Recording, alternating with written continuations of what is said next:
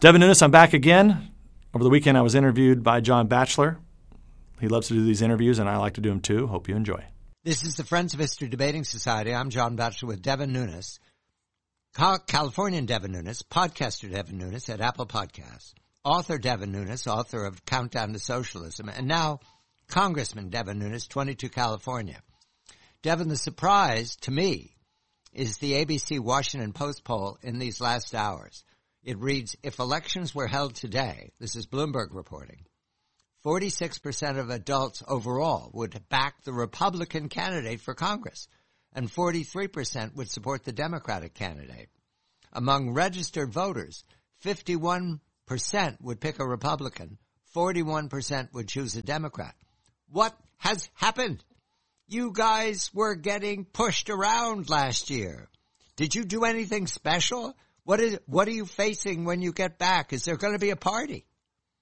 Well, John, this is one of the things that we're watching closely is, the mega cities continue to vote for the socialist candidates. And you continue to see that. So if you take out the mega cities, in the big blue states, California, New York, Connecticut, Massachusetts, and you take those out, Chicago, and that number is much, much better for Republicans. So, what's going to really matter here is the mega cities, mega city states, they're going to continue to reward socialism. But when you get to the suburbs and the exurbs, those have had a history of really reflecting what's going on in the real world. And that, the polling in those districts is off the charts, not to mention that we have a record number of Republican candidates who have filed. We have a record number of cash on hand.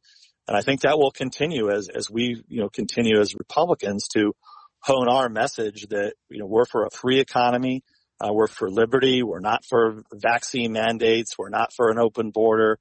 We're not for being weak overseas. We're not for shutting down not only one pipeline, now talking about taking another pipeline offline so that we have to rely on foreigners to go beg to OPEC to lower our gas prices. These are all things that the Republicans are not for. We're for people living free and independent lives, free of government. So it really becomes the mega cities versus the rest of America, where we actually still do things that matter, grow our food, produce our energy, whether it be oil or gas or any other of the types of energy that are out there, including mining for minerals and coal and timber. These are all things that make the country go. And then you add to that manufacturing. You add to that a lot of the small manufacturing that's been successful in the United States is spread, all throughout the upper Midwest. And those places are all going to vote very, very red, more so than I believe they did even in the last election. You're headed back to Washington, where Mrs. Pelosi has said on her recent tour that she aims to move Build Back Better immediately. I believe she said the week of November 15th. It is the prerogative of the Speaker to move bills before the House. I have not seen any change in the Build Back Better that makes it more attractive. What I have seen is this polling suggesting that the public is extremely doubtful about the Biden administration's leadership when it comes to the economy. What do you expect from Build Back Better in the House, where Mrs. Pelosi enjoys a slim majority? Well, it's going to determine what we understand is there was an agreement between the socialist squad types and the leftists. So they came together. So it's kind of the extreme leftists and the leftists who did a bargain to get the infrastructure deal done, agreeing to vote for the Build Back Broke bill if the score comes out. I think it's at like 1.7 trillion. So what they'll do is they want to get the score, and then they'll throw a bunch of awful sweeteners on there, like a full-blown amnesty program and all sorts of things that have no chance in hell in the Senate. So my guess is I don't know if they get the votes this week. I'm sure they're working with what's the Congressional Budget Office, the scorekeepers, to thread this needle in order to get this passed. So They claim they have an agreement. It's been elusive to them.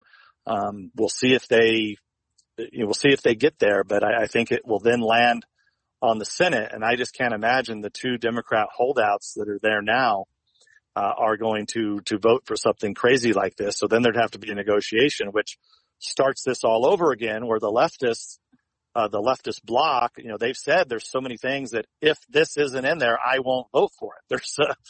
There's a litany of 50 items like that most of those, Manchin or Sinema, I don't think the two Democrat senators who are holdouts, I don't think they would vote for, who also happen to be from Manchin, one of the reddest states in the country, and Arizona, one of those states that's been, slightly purple over the last few years. But I would have to imagine the polling there has turned Arizona back to red. So she's got to be worried about her future. Not to mention that the Senate candidates continue to roll in large numbers, very highly qualified candidates that are raising money.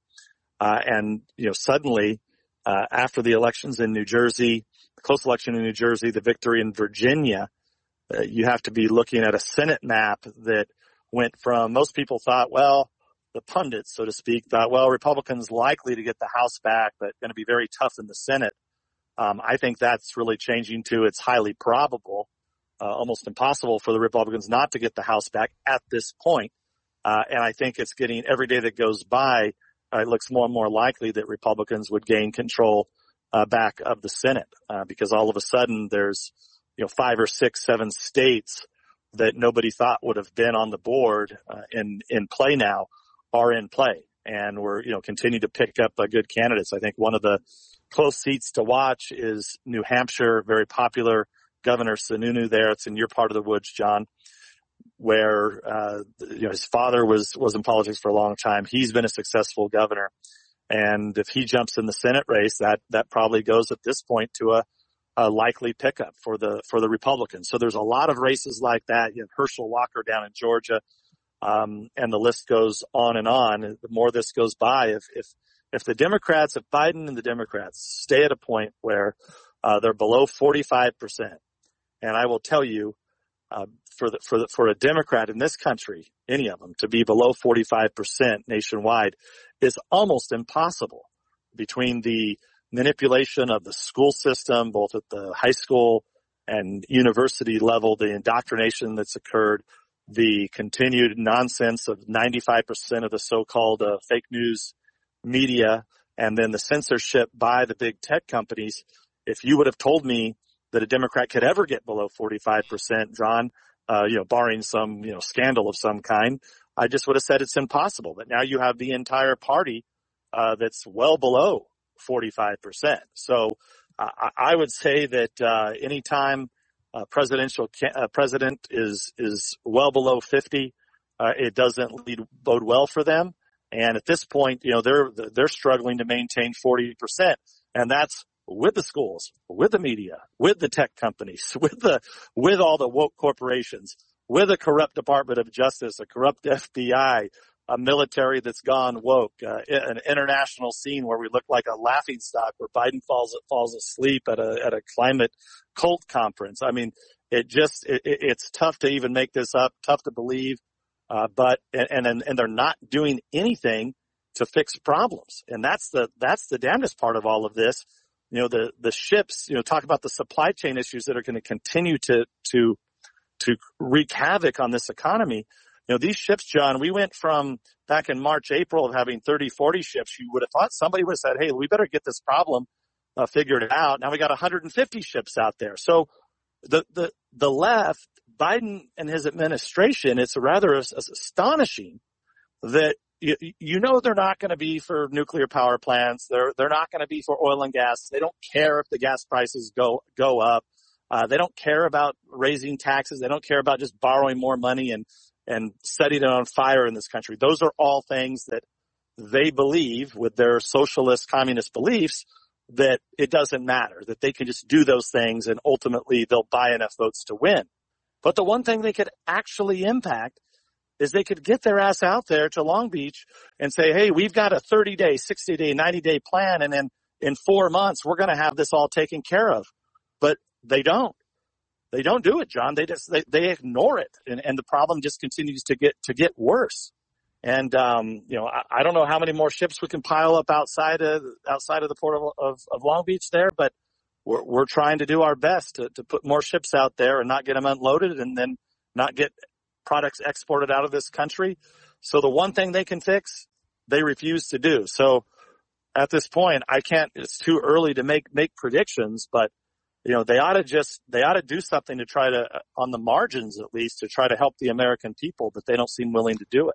Congressman Devin Nunes, Californian Devin Nunes, podcaster Devin Nunes, author Devin Nunes of Countdown to Socialism, and the president's overall presidency approval rating is 41%.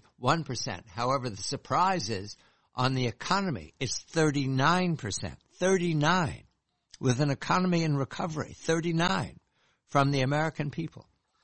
This is Friends of History Debating Society. I'm John Batchelor.